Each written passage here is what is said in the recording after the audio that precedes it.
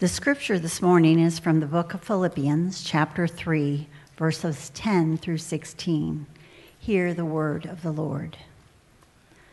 I want to know Christ, yes, to know the power of his resurrection and participation in his sufferings, becoming like him in his death, and so somehow attaining to the resurrection from the dead. Not that I have already obtained all this or have already arrived at my goal, but I press on to take hold of that for which Christ Jesus took hold of me. Brothers and sisters, I do not consider myself yet to have taken hold of it, but one thing I do, forgetting what is behind and straining toward what is ahead, I press on toward the goal to win the prize for which God has called me heavenward in Christ Jesus. All of us, then, who are mature should take such a view of things.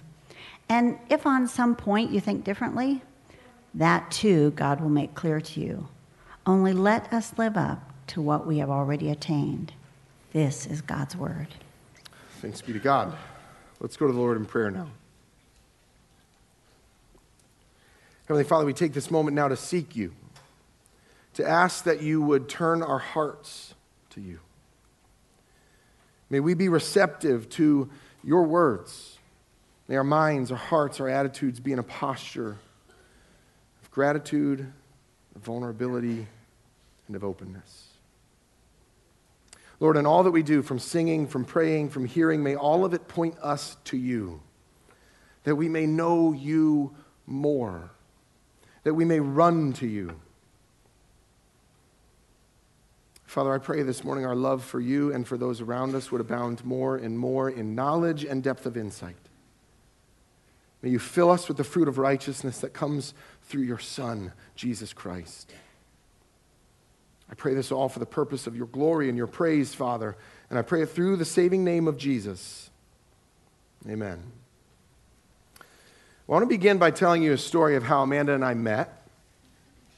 In the fall of 2001, we both went to the same school, a small Christian school in the heart of Minneapolis, Minnesota.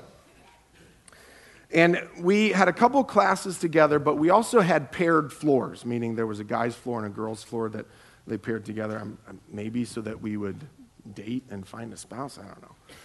But it worked.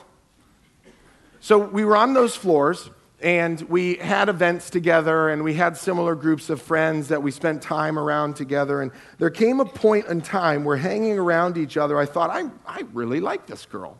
She was spunky, she was energetic, funny, joyful, always had a smile on her face, and she had a smile that I love. Inside, I just get all warm and fuzzy when I see her smile. She was all the things I was not, pretty much. I was the serious, we're here to study.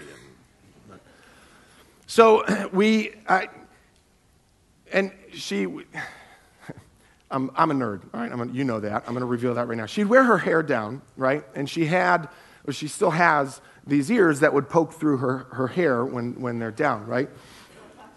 So, I love Narnia. I love Lord of the Rings. Well, this was an epic time for Lord of the Rings fans, all right? This is when they brought them to the screen, right? So I thought she was as beautiful as an elven princess. She was my Arwen. Guys, great dating tip, by the way. Use it.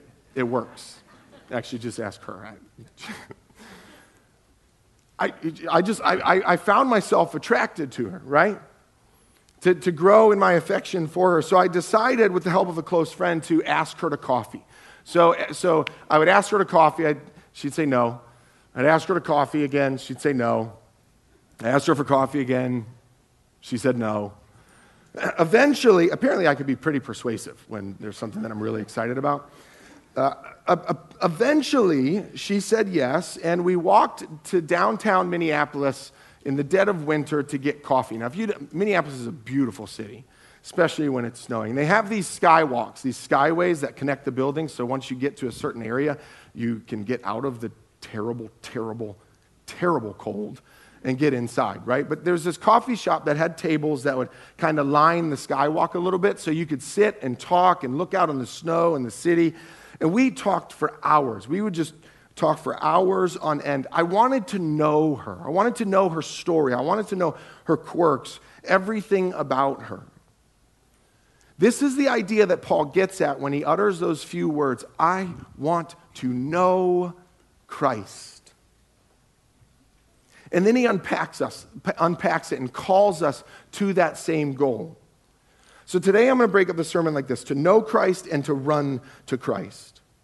And to know Christ in two ways, both in the power of his resurrection, but also the sacrifice of suffering. And then to run to Christ, to don't look back, and to keep on keeping on. Yes, those are two random song references. Can anybody name them? First one is, I know who Boston is? First one is a Boston song. The second one is a Curtis Mayfield song. There you go. Now you don't have to spend the rest of the sermon Googling. He referenced a song. I don't know who did it. There you go. I just gave you the answer.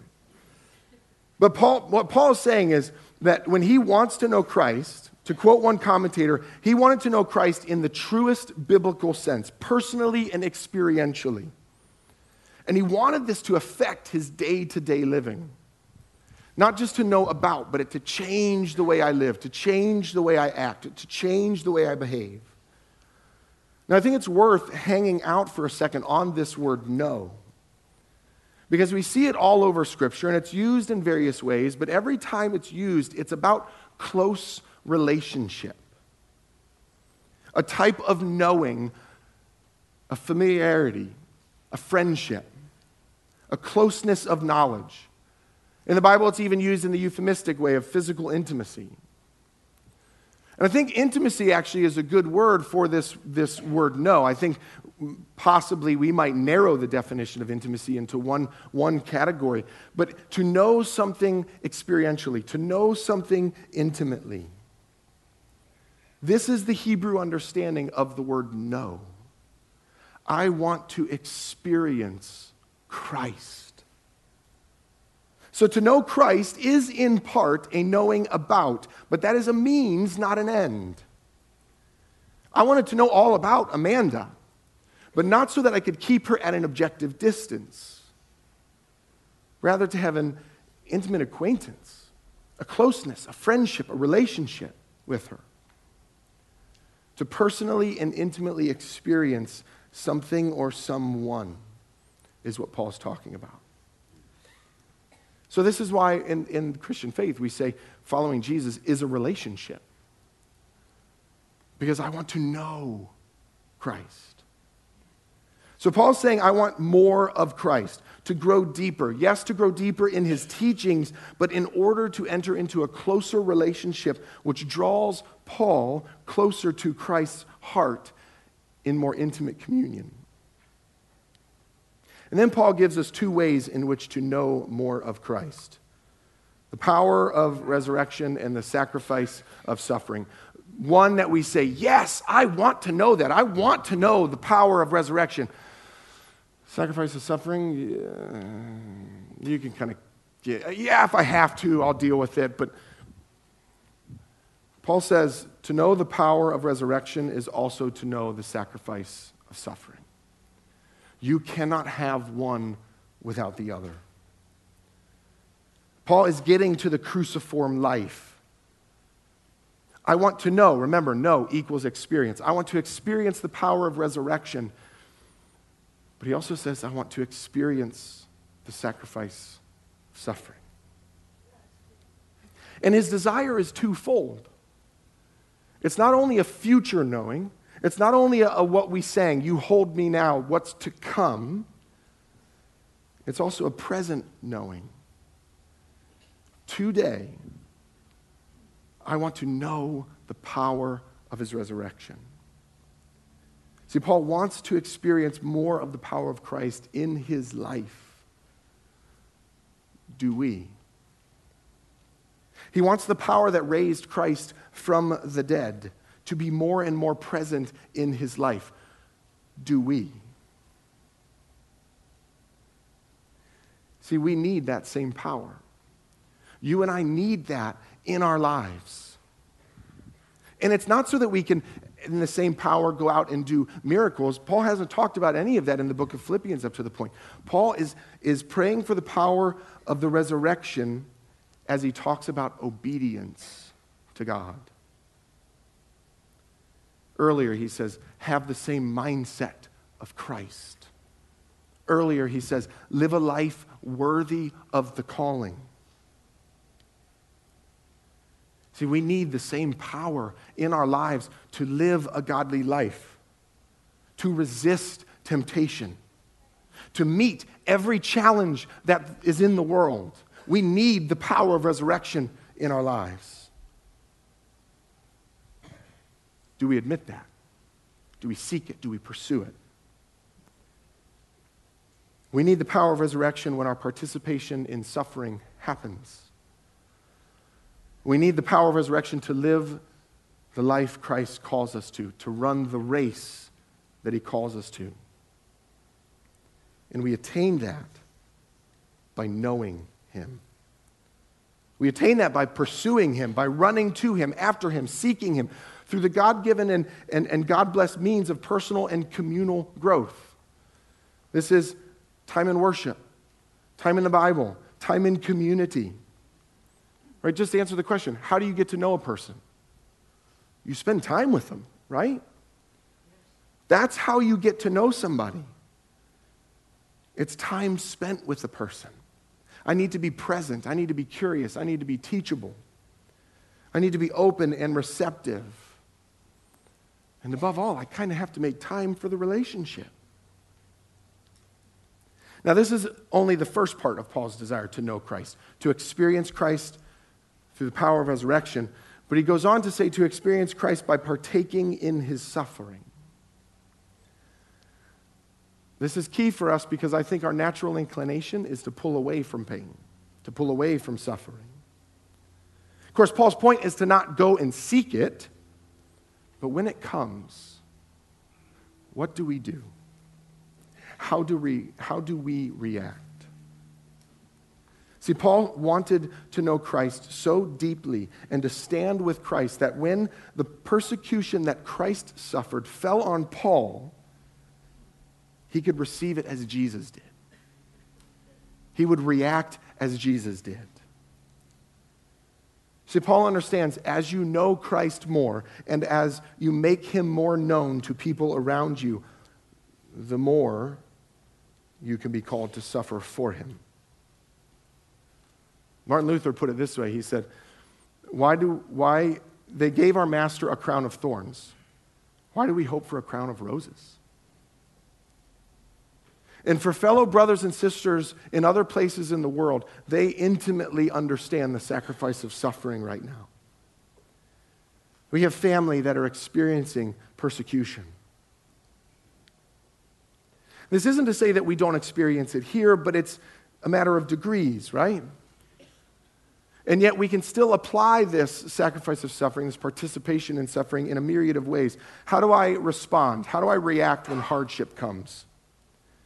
How do I react when my family splits? How do I react when a loved one dies? How do I react when I get the diagnosis that I didn't want? This isn't an anti-emotional question. Jesus wept at the burial site of Lazarus, even when he knew what he was about to do. We can and we should weep at such things, and yet the call is to respond as Christ did in his suffering. A response of patience, a response of trust. Our call is to follow Paul here, to want to know Christ. And the question I had to ask myself this week was, what do I know so intimately that I could talk about it for hours if asked? Is that Jesus? What in my life, if somebody were to ask me, I could just go on and on and on and on and on and talk about? Do I know Jesus to that degree? Do I believe I have access to the power of resurrection in my life here and now? Now, I hope we all can be honest and we all can admit what Paul admits. I don't know Jesus as much as I want to yet. And this vulnerability is a beautiful thing. In fact, this is what Paul says in verse 15, that it's a sign of maturity. To realize we're not there yet. But it spurs us on to our second point, to run to Christ. To run to him. Paul openly admits that he has not obtained the whole treasure of knowing Christ, especially the physical resurrection. And so he turns to a running illustration, to a running analogy to illustrate this. Now, I've said before, I don't run. I don't like running. The sticker that I would have on my car is 0.0, I don't run. Right? Amanda loves running. She's done marathons and stuff like that. Can't stand it. Never told you how I came to that conclusion. Okay? So, in high school, I tried track. That's where I learned I don't like running, right? I wasn't fast enough to do the sprints. I was too lanky to do hurdles, so they stuck me in relays and long distance. And long distance is boring to me. You run around the track, like 4 times. I'm tired. Can I stop now? But what I learned a couple of truths that I think Paul is getting at here for running. First, you're taught you don't look back when running. You don't look back because it slows you down. It takes your eyes off of the goal. Your job is to cross that finish line so you don't look back. The second thing I learned, and this had to do with relay races, similar to you don't look back, but you put yourself in a posture that's ready to receive the baton without looking back, but ready to explode when it's time to go. You put yourself in a posture ready to run, ready to move forward, ready to receive the baton. And now you run. And this is Paul's point. It says, don't look back. Keep on keeping on. Don't give up. You see, the goal is not behind you. The goal is in front of you. And so he says, forget what lies behind. Now, this isn't a forgetting like a memory wipe. Like it's gone. Like you don't remember at all. This is the kind of forgetting that doesn't let the things in the past overshadow the present. This is both good things and bad things. Remember, Paul just got done explaining all the good that he's done, his resume, right, his pedigree.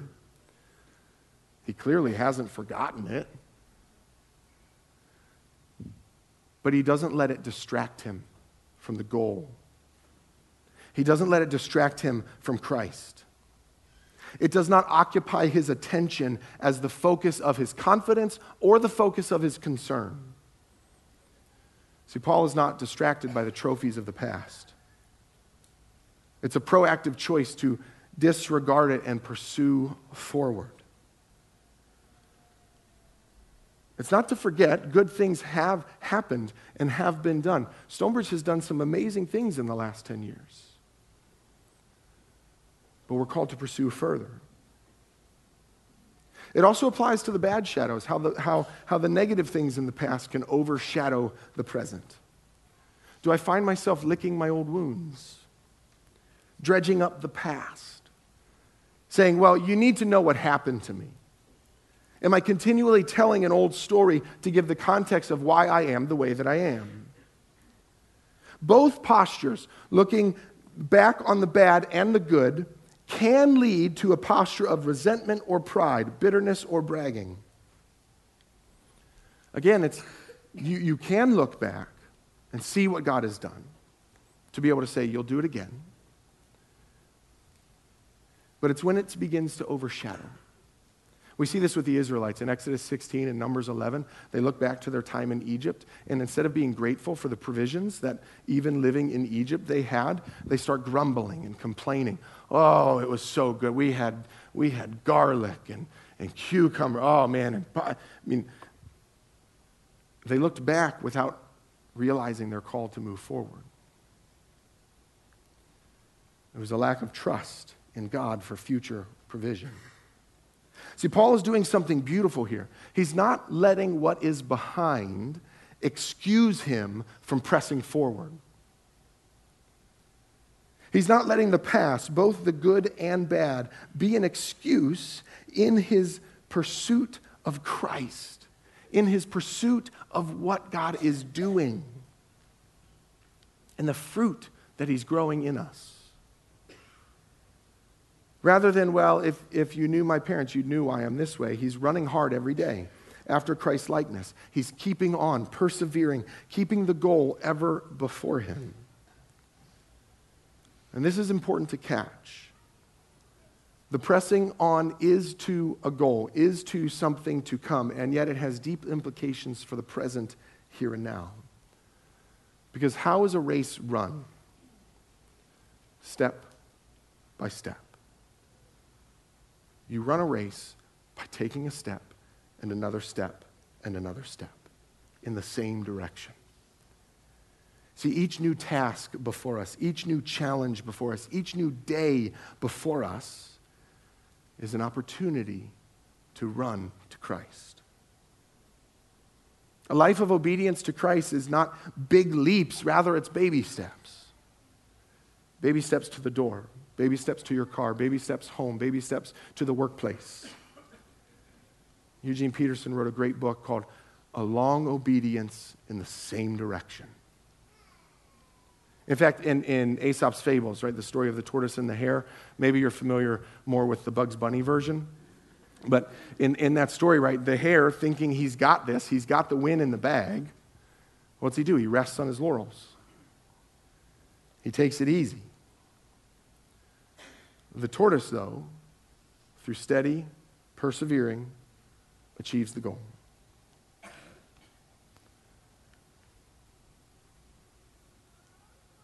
Are you running to Christ today? Maybe today is the first day that you say, I want to know Christ, and I want to run to him. Maybe today is 30, 40 some odd years of following him, and you say, I want to know Christ more. Every day I have the opportunity to respond as Christ did to the world around me. Rather than firing off a biting email, rather than reacting in anger when wronged, rather than holding people at bay in contempt. Today is training ground to begin to move towards Christ as he grows the fruit of Spirit in me. And you know what? I'm going to trip up. You're going to trip up. I'm going to be curt when I'm tired. I'm going to respond in impatience, in ungratefulness. The call, though, is how quick to see it and how quick to turn from it. To seek Christ more and more, the power of his resurrection to empower me to true change. Some days the running may look like walking. But I still feel that tug in my heart, that pull on my heart to keep on keeping on. Do you? And you know how we know that we can keep on keeping on? How we will achieve the goal? Paul says it in verse 12. We can keep on because he has taken hold of us. Because he has you now. Is that reassuring to you? Jesus has taken hold of me, and now my running is not to prove anything. Now my running is not to hope, or not hope in that sense, but maybe wish that I'll get somewhere. Now my running is a response to the love of Christ with his hand on my shoulders. My encouragement to all of us today is, if you don't know Christ, don't leave today without coming to know him. And if you know him, or at least know about him, pray that our hearts would be stirred to know him more. That we would seek the power of resurrection, to press on towards the goal. See, after all, the prize that we're running toward is so much more than merely escaping this world's miseries. Yes, that will happen. It's bigger and better than never going to bed hungry or having shelter or being free from pain of cancer or having reunion with lost loved ones, although those are wonderful things and things that we hope for and strive for.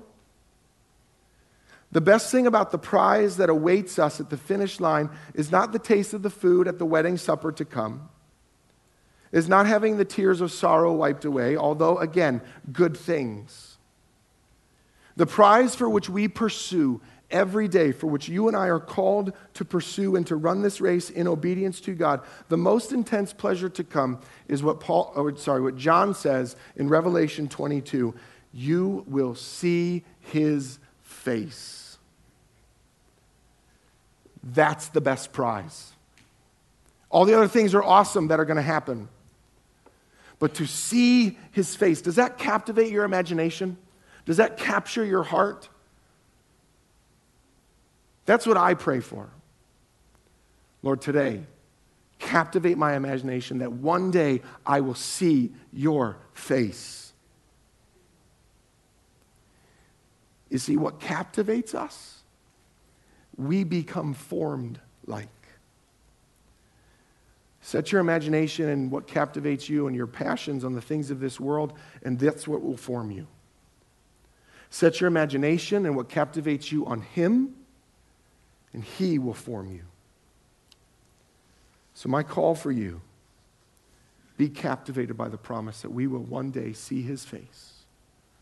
And so now, step by step, run to him. Know him more. Let's pray. Father, today I want to know you. I want to run to you.